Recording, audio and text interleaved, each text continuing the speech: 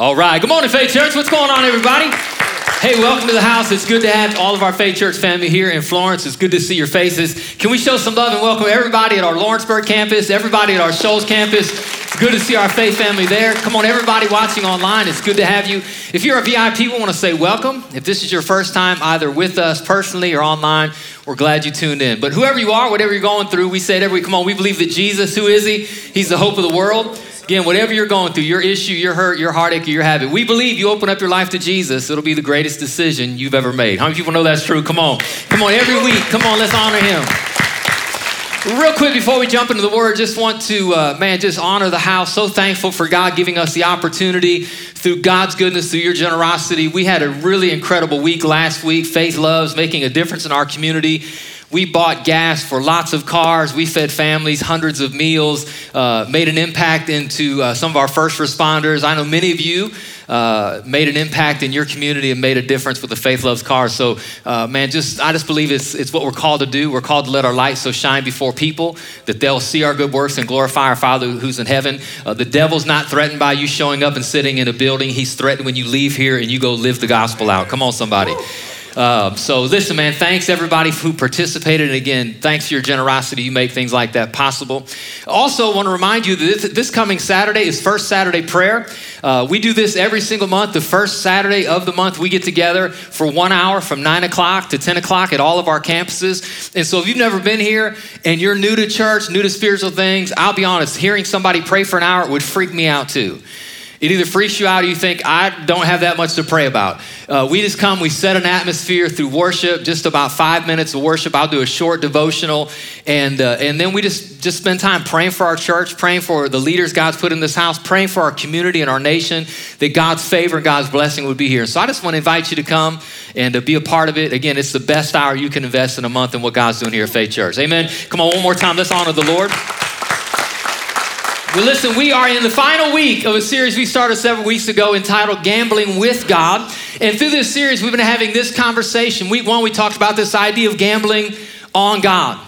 That in reality, you may not buy lottery tickets and you may never go to Tunica, but we talked about week one that everybody gambles. That living life is a gamble, making every decision you make, business decisions, family decisions, money decisions, that all of those, because it's not certain and you don't know the future, that all of those things really are a gamble. So the best way you can live your life is to gamble on God. It's to live the life God's called you to live because he's faithful and he's true to his word. And so to live our life in with God honoring risk in a God honoring way is really the best way to live your life, to gamble on God. Week two, we talked about this idea that in our spiritual journey, in our desire to serve God, to gamble on God, to live a God honoring life, that we have a real spiritual enemy that comes into conflict with this desire to serve God. And we talked about this idea of reading our opponent, that this real spiritual enemy that we have, that it creates tension and conflict and temptation and tries to throw us off the path. Ultimately, the enemy wants you to fold your hand. He doesn't want you to trust God. He doesn't want you to serve the Lord. Then last week, we talked about ace in the hole. I love it, the ace in the hole. Everybody shout ace in the hole. Everybody has an ace in the hole. If you're sitting at the table of faith, you're sitting at the big table of life, and you're a Christ follower, the moment you give your life to Jesus, the Holy Spirit, God's presence comes and lives on the inside of you. We talked about really what that means, and it is your ace in the hole. It is your difference maker. He is your difference maker in your spiritual journey. So I would encourage you, if you haven't, to go back and listen to those messages and get ready to gamble on God. Today, I want to talk about this idea of going all in. Everybody say all in. All in the game of poker means that you literally push all of your chips into the center of the table. You're gambling all that you have on one hand. If you lose, you leave the table and you've lost everything. But if you win everything. But obviously, we're not here to talk about the game of poker. We're here again talking about the game of life. And when we talk about all in faith, what I mean going all in and following Jesus. That's surrendering your whole life, everything you have, to following this God that's made himself known to us through his son Jesus that came and died for our sin. What does it look like for us to live all in? Everybody say all in. All in. Are you living all in for Jesus? I think a lot of us, if we're honest, it's not always easy to do. There's lots of challenges. And today, my goal in this message is to maybe push you over the top, that you walk out of this place and you're living at a whole nother level for Jesus. But before we get there, let's talk about Thanksgiving. Anybody enjoy Thanksgiving dinner? Who didn't enjoy it because you had to be with people you don't want to be with? Raise your hand if they're not here. Okay. How many people enjoyed Thanksgiving? All right, come on. It's a good time to get together. Let's talk about the food because it's family and food, that's central. On the count of three, just if you could only eat one thing, just one dish, you had to pick, all campuses, on the count of three, I want you to shout out the one thing you would eat if you could only eat one thing. 1, 2, 3. Cheesy potatoes. Cheesy potatoes right here. Dressing is a close second. All right, but the reality is aren't you thankful you don't have to limit it to one thing? Anybody here have so many things like you didn't eat everything because there was like 27 dishes? My wife fixes food for an army. I'm like, babe, there's not that many of us. More food than we could ever eat. But it's not just about what we eat.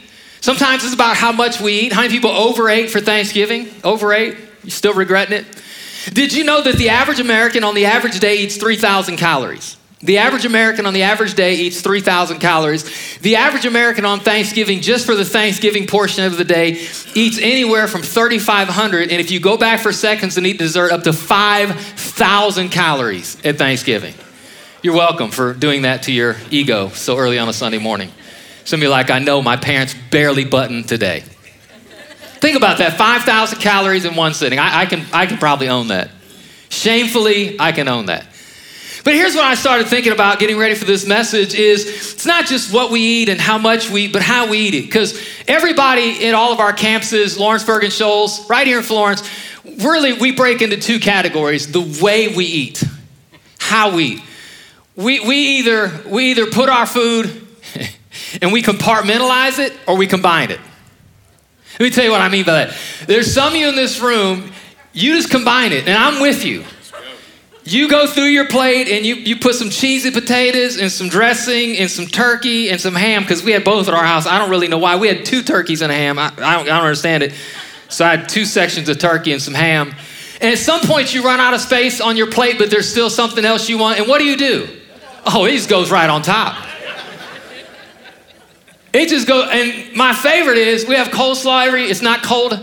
It is cold, but it's not cold slaw, it's cold slaw, helping some of you out there. And when you put coleslaw on your plate, it's going everywhere. It becomes the foundation of your entire thing. How you know? And like you love it because it's all going to the same spot anyways.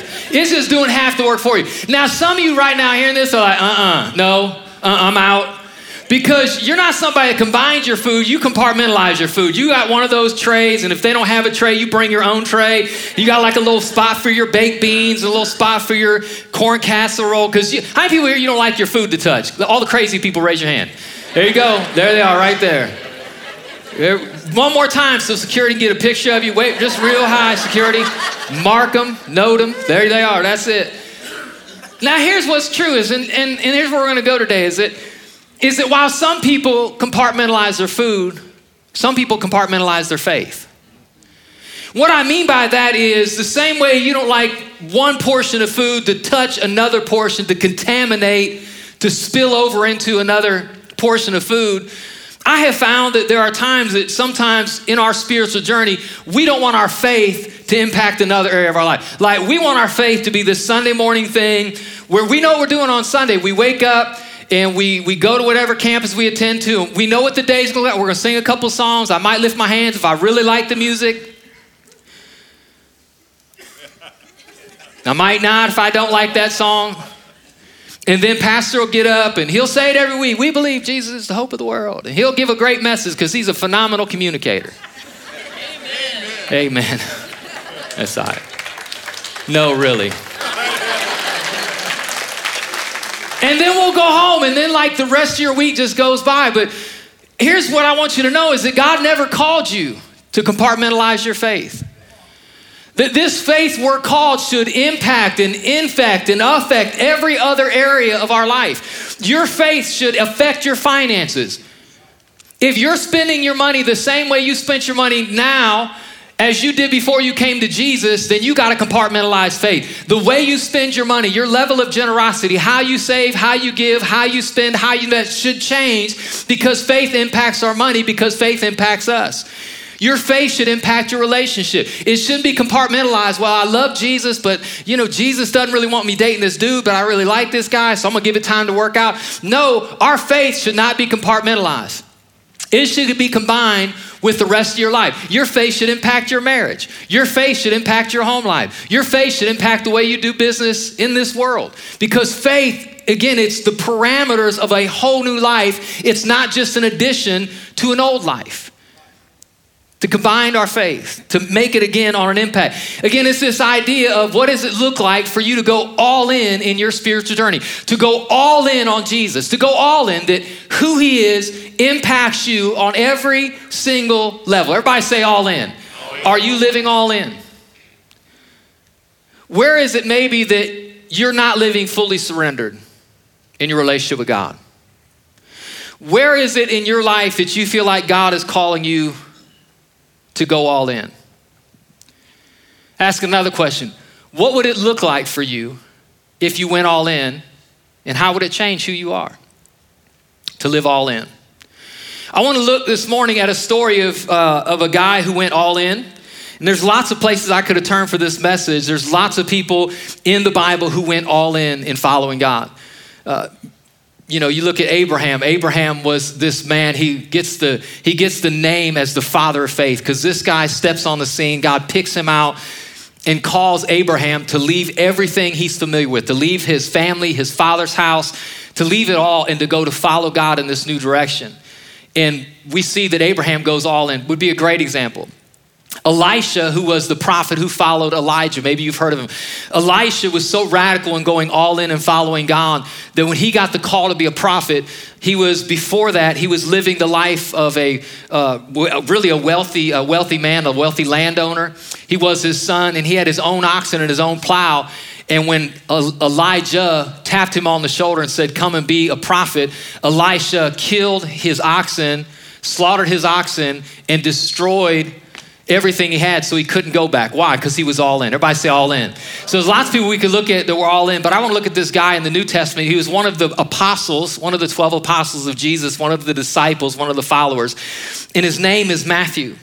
If you have your Bible, I'm going to give you can go to any of these places, but the story of Matthew is told in the Gospels. Again, the Gospels are the life of Jesus, but because the disciples were associated with Jesus, you get some of their story, some of their background, some of how they started following Jesus. And the story of Matthew, who we know as Matthew, who wrote the Gospel of Matthew, his story is told in Matthew, Mark, and Luke, how he started. And I'm going to pull from each of these. So we're not going to look at just one section of scripture. We're going to look at kind of a little bit of Luke, a little bit of Mark, and a little bit of Matthew. And so you just kind of have to track along here. In Luke chapter 5 is where his story starts. Luke chapter 5, verse 27. And it says this. Come on, let's read this together. Later, as Jesus left the town, he saw... Come on, y'all, got to read this with me. One more time. Come on, every voice, let's lift it up together, all of our campuses. Later, as Jesus left the town, he saw a tax collector named Levi sitting at his tax collector's booth. "Follow me and be my disciple." Read that again. "Follow me and be my disciple," Jesus said to him. And so I've talked about Matthew in the past, and you say, wait a minute, you said Matthew, it just said Levi. Well, let me just give you a little clarity here, and I'm going to come back on this. But a lot of people, it was common in this area of the world at this time to have two names. To have, in the world they lived, it was a Greek-speaking world, and so you would have a Greek name. Matthew's Greek name was Matthew. His Hebrew name, what his mama called him, was Levi. So his upcoming name, his home name, where his people knew him, he was Levi. But out in the main world, in the business world, in the tax collecting world, he was Matthew. He dealt with Greek-speaking people, so he had a Greek name, Matthew, but his home name, one more time, was Levi. Same person. It's the same person. Now, we've talked about what it meant to be a tax collector, and we probably here, not many of us love paying taxes. It's getting close to that time of the year. We're almost at the end of the year.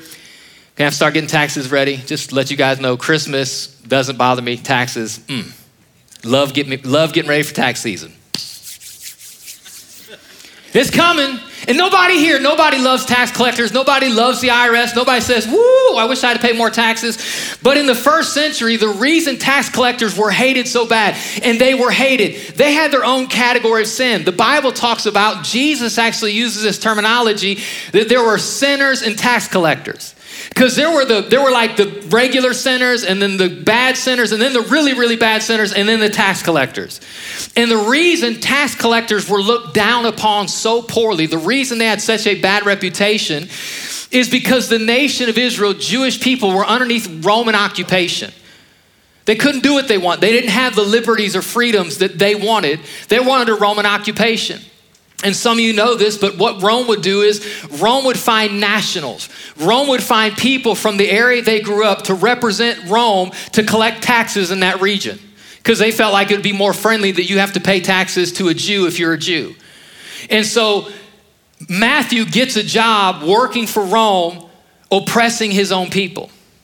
He chose the power structure of the day over his own nation. He chose Rome over home. And I'm just telling you, those kind of people, they were hated, not only because they collected taxes, but the way the gig worked, it was a racket, is based on certain ports or based on certain bridges or based on certain roads. You would set up a tax collector's booth, and you would sit there and you would tax people for crossing your bridge, for pulling into your port or whatever. But you had to send a certain amount back to Rome. So in order for you to make a profit, you would have to charge your own people more money. So if the tax was 10%, a tax collector would charge you 15%. They would take 5 and kick 10 upstairs. Are y'all tracking with me? So to take money from your own people to represent those who are occupying your area, I mean, man, they were despised and they were hated. But here is this guy, y'all got to track with this. Here is this guy who's hated by all his brothers and sisters, who's hated by his community, who is an absolute outcast, who is the worst of sinners. And Jesus walks up to him and says, come on, you can be my disciple. What I've come to tell everybody here today is that it's never too late and you're never too old to follow Jesus. Come on, somebody. This is so important. This is so important. So here this guy is, he's sitting here, he's collecting money on behalf of Rome. He's getting wealthy on it, and Jesus comes along. Now you better believe at this point, the ministry of Jesus and the message of Jesus was already spreading. Like Matthew had already heard the name.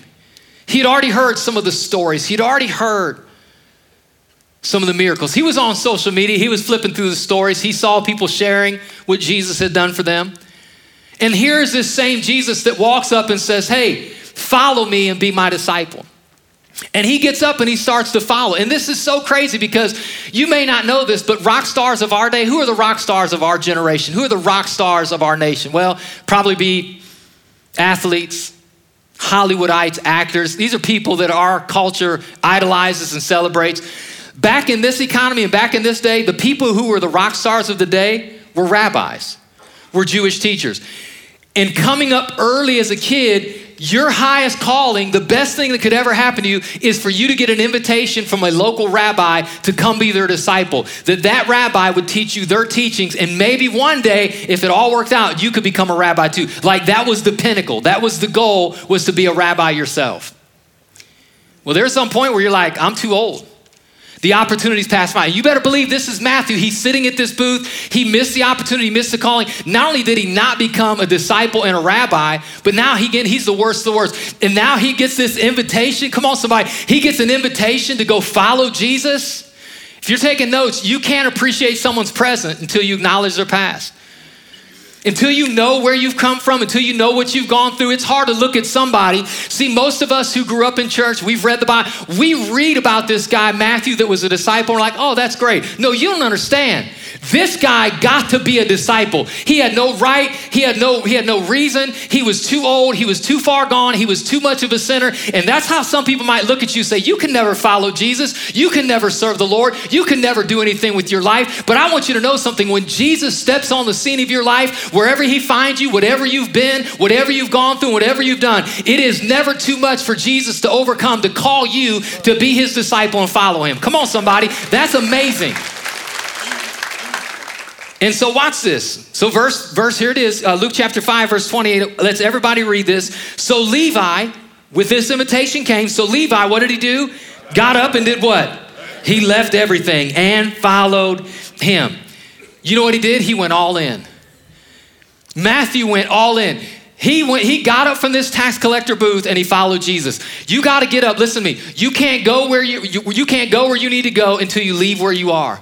Sometimes for life change to start to happen, you got to leave some stuff where you're currently living. You might have to leave some relationships and leave some things you're comfortable with, but this is exactly what Matthew does. Is he gets up and he leaves and he starts to follow Jesus. And the Bible says he left what? Everybody say everything. You got to be culturally relevant. You got to say everything. There's no V in it. It's just everything. So you say, oh, that's ignorant. Well, it's just culture. Just get over it. It's just everything. He gets up and leaves everything. Now, you're going to see in 1 second another verse we're about to read. He didn't leave his house.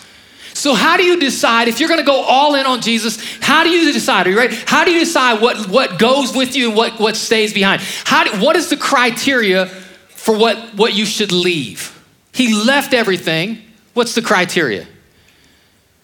If it compromises your call, it can't come. If it compromises your call, it can't come. If it hinders you from following Jesus, you have to leave it behind. If you're going to go all in on Jesus, there's times you just have to look at everything that's a part of your life and say, if I take that with me, it probably will hold me up. It probably will tempt me. It probably will cause me to turn back. It can't go with me. I got to leave it behind. Come on, does anybody here have something in your life that maybe you need to consider leaving behind in your spiritual journey? I think all of us. And so he leaves everything behind and he goes and he follows Jesus.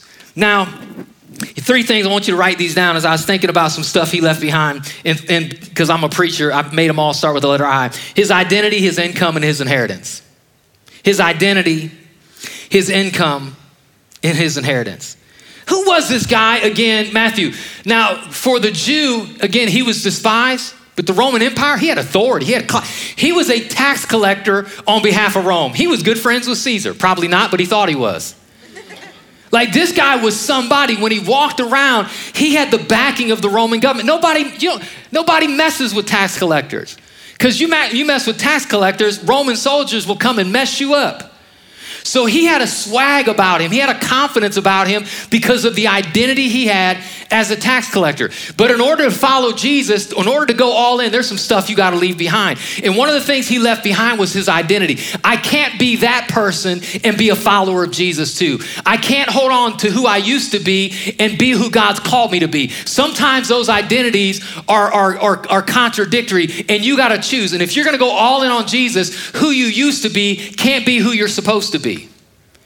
And so he has to decide, I'm going to get up from this tax booth and I'm going to leave it. He leaves his identity. Now, I told you I was going to mention, and I think this is unique. I told you I was going to talk about his names again. Again, what was his Greek name? His Greek name was, and his Jewish name was, his Greek name was Matthew, and his Jewish name was Levi. Now, here's what's interesting as I was reading through these scriptures and looking at what Mark said, what Luke said, and what Matthew said. Is Mark and Luke called Matthew Levi. When they tell his story, they say Levi left his tax collector booth. When Matthew tells his own story, which by the way, Matthew is writing to a Jewish audience, you would think he would use his Jewish name. You would think a Jew writing to Jewish people would use Jewish names. But when he tells his own story, he doesn't say Matthew followed. He says Levi followed. Or he doesn't say Levi followed, he says Matthew. So the 2 guys that should have used a Greek name uses a Hebrew name, and the one guy who should have used the Hebrew name used his Greek name. And I don't know if this is it or not, but I thought, I wonder if Mark and Luke said, I don't choose to see your past. I choose to see who you are now as a follower of Jesus. You need people in your life that can overlook your past. You need people in your life that just don't remember who you used to be, but they know who you are now in Jesus. And I think Mark and Luke had that. I think that when they saw Matthew, they didn't see a tax collector anymore. They saw a disciple of Jesus. But then the flip side, I thought, well, why is Matthew, like he's got this whole new identity? That's what we're talking about. Why is he still calling himself Matthew? And I think he thought, I'm not going to forget where I used to be. I'm not going to forget where God called me from. I'm not going to forget what he saved me from, because what's going to keep me all in is to remember what he delivered me from. Come on, somebody. In order to be who God's called you to be, you got to know where you were at and what he brought you from. Everybody shout all in. If you're going to go all in on Jesus, you got to know he's rescued you from something significant. And that's exactly what happens. And so it's not just his identity, it's his income. This guy was rolling in fat stacks. This guy was counting Benjamins. He was the wealthy of the day. He was the elite of the day. The money he made him especially wealthy. One of the greatest things that Jesus addressed with people, are you ready, was money. One of the things that's spoken against the most in the New Testament, we don't like to hear this in American culture, is money. It's not that God has a problem with money. God wants you to be blessed. I believe that God wants to meet your needs with enough and more than enough. That's what Paul said. The Bible makes it clear that the blessing of the Lord maketh rich and he adds no sorrow to it. I believe God wants to bless his kids. I believe God wants to bless you with more than enough. However, God wants you to have money, but he doesn't want money to have you. And the problem with our culture and our economy is a lot of us, we just don't have money. Money has us, which means we're not making the decisions with our money. The money's making the decisions for us and we're following money. It's getting quiet in here. And in case anybody's thinking about, he's talking about somebody else. I'm talking about this because the room I'm looking at in Lawrenceburg and Shoals, we are the wealthiest 1% of the world we live in. And sometimes it's our income that'll keep us from it's our career path, it's our job. Well, if I take that job, I'll never be in church again, but I'll make more money. Is it worth it? And his inheritance. One of the things about being a tax collector was that you could take your booth and you could pass it on to the next generation. Once it was yours, unless Rome took it from you, you could pass on this incredible business opportunity to your children, which means Matthew wasn't just a tax collector. His kids, if he had them, would have been tax collectors as well. What a great business opportunity. What's better to leave your kids, finances or faith? If you can leave your kids $10 million, but they don't know Jesus, or you can leave them a rich, life-giving relationship with the Lord, but you can't leave them any money, what will you leave them? Now, I know the answer is easy, sitting in church. Well, I'm going to leave them Jesus, but is that really how we're living? See, because this cat walked away from all of it. This is who I used to be. I'm walking away from my clout. I'm walking away from my reputation. I'm walking away from my popularity. There goes my identity. There goes my income. Following Jesus doesn't pay much, but it's wealthy. He walked away from his income and he walked away from his inheritance. I'm just here to tell you today that there is a great example of a guy who was all in on following Jesus. Everybody say all in. Are you all in on following Christ? Now, you may not be sure because we like to rationalize in our mind where we're at in our spiritual journey. Let me help you maybe to decide if you're all in. When I was about 5 years old, my mom decided we need swimming lessons. And so me and my two brothers, we went to the local YMCA. I can't do OHIO anymore. It's too depressing. So just YMCA now. Anyway, so we went a couple times a week. I remember Saturdays we would go and maybe one other day. And we went through their swimming program. You start off as a tadpole. Basically, they teach you how to not drown, just float, and then how to wade in water. And then you just kind of graduate to different stuff. Well, the time came, I don't know, about a month in, 5 or 6 weeks in, where we got to go to the deep end, which was kind of cool as long as you're hanging on the side. And then the week came where we got to jump off the lowest platform, the diving platform. And I'll never forget thinking about how cool that looked, man, to get up there and jump until you're up there. Anybody know when you're up on something, it always looks higher looking down than looking up? I'll never forget getting on that. I swear that was like 9 stories up. I'm going to dive for sure. I'm not even sure. Sometimes you can be so high, it looks like I could miss the swimming pool from here. And I remember as like a 5-year-old kid looking down and they like, okay, go out there, Steve, go ahead. And I just wouldn't jump.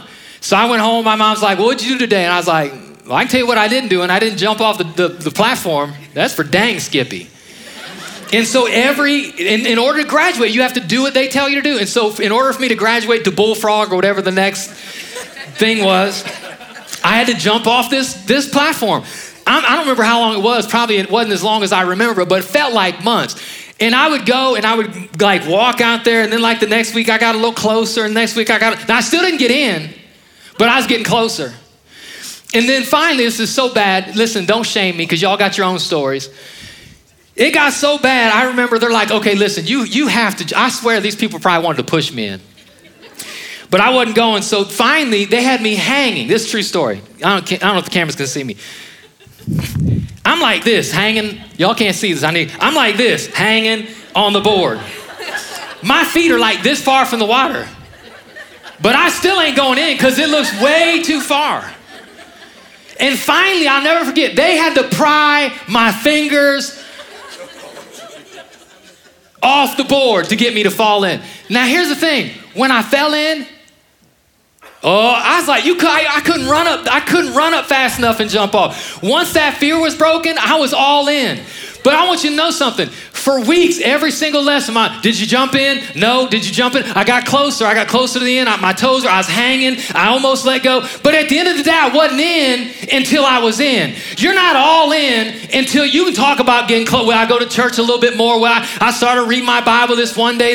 No, you're not all in until you're all in. And once you're all in, you are all in. Are you all in for Jesus? Are you all in for Jesus?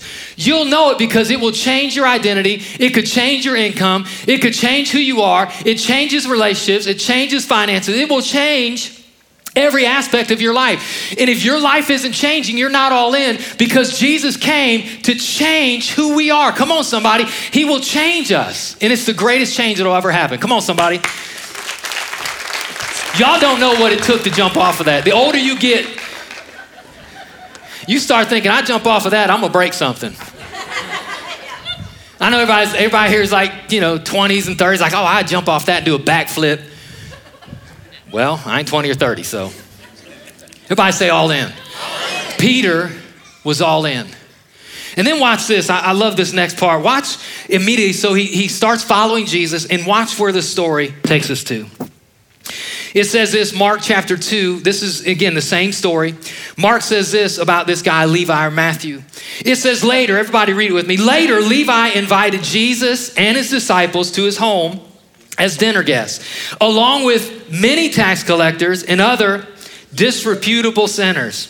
Now, everybody read this next part. You got to read this out loud. Some of you church people are going to have a hard time with this, but you need to know these are the people who followed Jesus. Everybody read it. There were many people of this kind among Jesus' followers. A large portion of people who followed Jesus wasn't church people, but disreputable sinners. Amen. They're the people you look at and be like, well, who are they to follow Jesus? Because you're never too old and it's never too late to follow Jesus. Come on, somebody. And so, you know what they was having? They was having a kid and play house party. That didn't land well. Some of you need to go back. They're getting ready to do a remake. House Party 3, baby. It's a house party. Matthew's there, Levi, whatever you want to call him. He's at his house. He's having a party. Ain't no beer at this party because he's a follower now. But still a party. And he invites all his tax collector friends because they got like this little club going on. They were going to form a union, but Rome squashed it. But it's still, and he shows up, all his friends show up, and then he invites Jesus and his disciples. I love this because the first thing that changed about his life was he wanted his friends to know the Jesus he knew.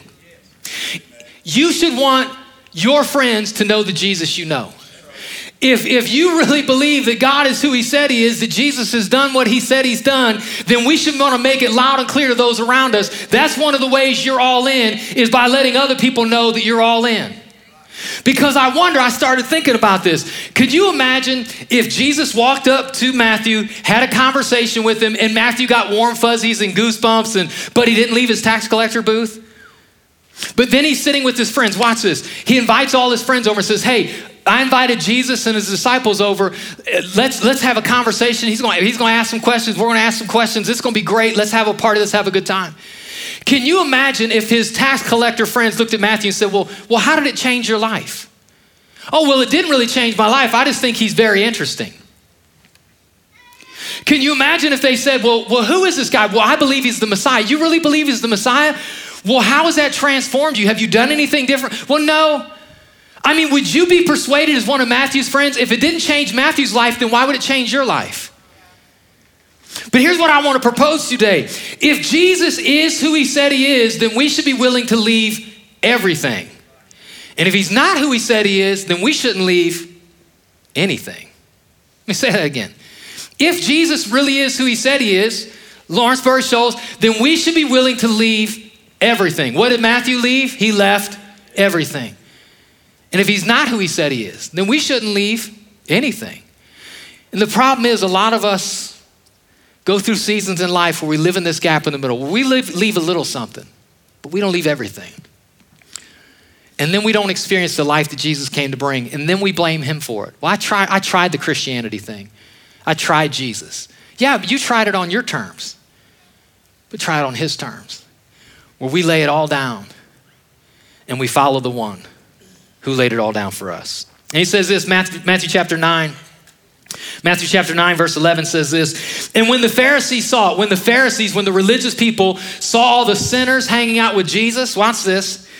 When they saw it, they said to his disciples, why does your teacher eat with tax collectors and sinners? Eating with somebody was the most intimate way to spend time with somebody. So basically, Jesus was letting everybody know, these are my people. These are my people. And the religious people were freaking out. Why is Jesus hanging out with such disreputable sinners? And you know why? Because we live in a culture right now, and this probably you've heard this. People say this, if Jesus came to earth today, you know where he would be? He would be in the bar. You ever heard somebody say that? He would absolutely be in the bars today. Maybe. I could see Jesus in a bar. Do you know why? Because he hung out with sinners in it. So that's who you'd hang out with. The problem is when we say that Jesus would hang out at the bar, what we think of Jesus is, we think Jesus is just looking to pal around and make some friends. And if Jesus went to a bar, he's just there to grab a beer. I mean, because you can drink, just don't get drunk, right? I'm losing you. That's what the words, I'm not telling you should drink, but it just says don't be drunk. So Jesus might have a beer, I don't know, hanging out with people at the bar. No! That might be where he would be, but that's not his agenda. His goal wasn't just a connection. We didn't just want to have a conversation. He wanted conversion. He wanted people to experience real life change. If Jesus steps into your life, it's not just because he wants to hang out with you. He wants to transform, fundamentally, radically change who we are on the inside. We are spiritually dead, and he wants to make us alive. We're separated. He wants to make us sons and daughters. Come on, he wants to show up and do something so real in our life. He lays it all down for us, and we're willing to lay it all down for him. He's not looking just to hang out with you on a Sunday morning. He wants to invite us into a life-giving, transforming relationship with our Savior. And we'll never experience that until we go all in. And then check out this last verse. Verse 12, it says, and when Jesus heard that, when he heard that they didn't like who he was hanging out with, he said to them, those who are well have no need of a physician, but those who are sick. What Jesus was saying was that these people need me more than they realize. Because until you realize you're sick, you'll never call the doctor. I have found, and I think this is probably true for a lot of us, is a lot of times we self-diagnose ourselves. We can tell ourselves what's wrong with us, so much so if a doctor tells us something different, we're like, he don't even know what he's talking about. I mean, he's only went to school for like 20 years, but we're going to go ahead with your 5 minutes of WebMD. We're going to go with that. And then they prescribe us something like, we don't need that. My Aunt Teresa told me about this cure back in the day. But the problem is if you self-diagnose, you'll often misdiagnose. And the worst misdiagnosis we have as people is we look at ourselves and say, I'm a pretty good person. And as long as you think you're a good person, you don't need a savior because you don't have anything you need saved from. But once you realize that you're not a good person, you're a bad person.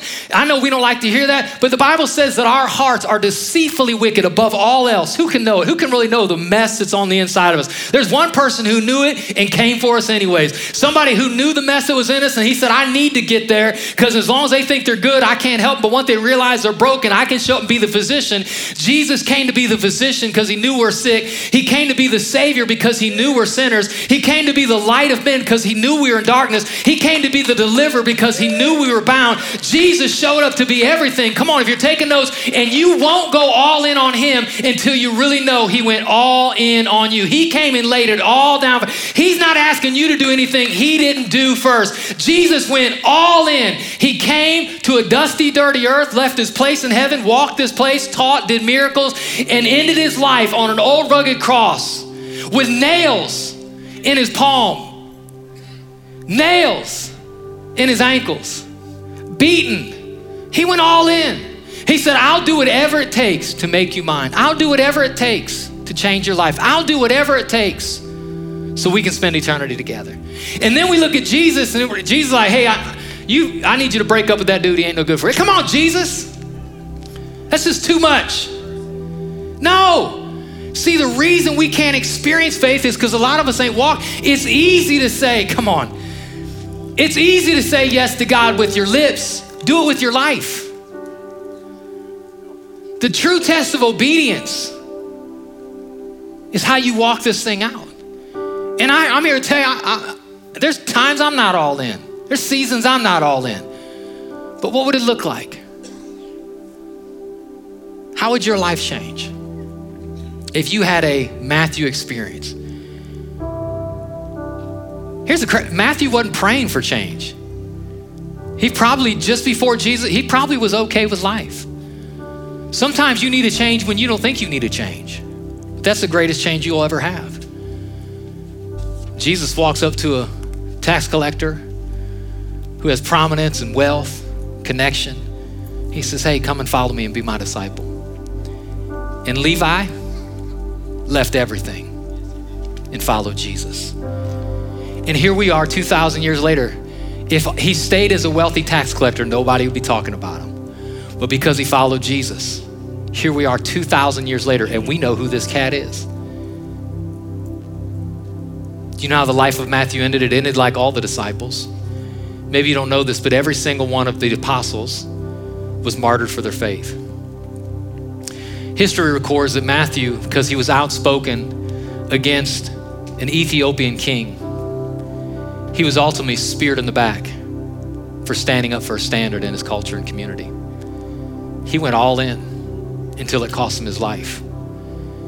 Now, in our current society and culture, probably our faith isn't going to cost us our physical life, but it still costs us life. If you ask the question, Pastor Steve, do I have to go all in? Can I just be okay getting on the diving board? Let me close with one more scripture. I'd like to tell you yes. Just start taking little baby steps. But as your pastor, I wouldn't be honest with you, because Jesus didn't say just baby step your way into faith. Here's what Jesus said. Matthew 16, let's read this together and we'll close. Then Jesus said to his disciples, if any one of you wants to be my follower, you must give up your own way, take up your cross and follow me. If you try to hang on to your life, you'll lose it. But if you give up your life for my sake, you'll find it. And what do you benefit if you gain the whole world but lose your own soul? Is anything worth more than your soul? So Jesus, he's like, hey, I know some of you are like, I'm not sure if I'm all in. Jesus like, hey, if you're gonna be my follower, there's like, you can't be hanging from the diving board. You gotta let go. You gotta get all the way in. Jesus isn't just a teacher giving information, but he's the Lord setting expectations. And his expectation is that we're a people who's all in. All in. Are you all in? How many people here maybe need a little nudge and a little push to be maybe more in than you are right now? Lift your hand. I need to be more in than I am right now. Father, for all of us in this room, God, I believe that you call us to a place of surrender. So for some of us in this room, some of us in Lawrenceburg or Florence, some of us in Shoals, God, I believe you're speaking distinctly to an area of our life that we're not all in, an area of our life that we're not surrendered in. And I pray, Holy Spirit, that you will challenge us this morning, God, to take a huge, significant step, to go all in following Jesus. And Lord, I pray, God, that as we let go of our life, that's where we'll find real life at, is in being a disciple, to following you and living life to the full. In Jesus' name, and everybody who agrees said amen. Come on, let's thank the Lord.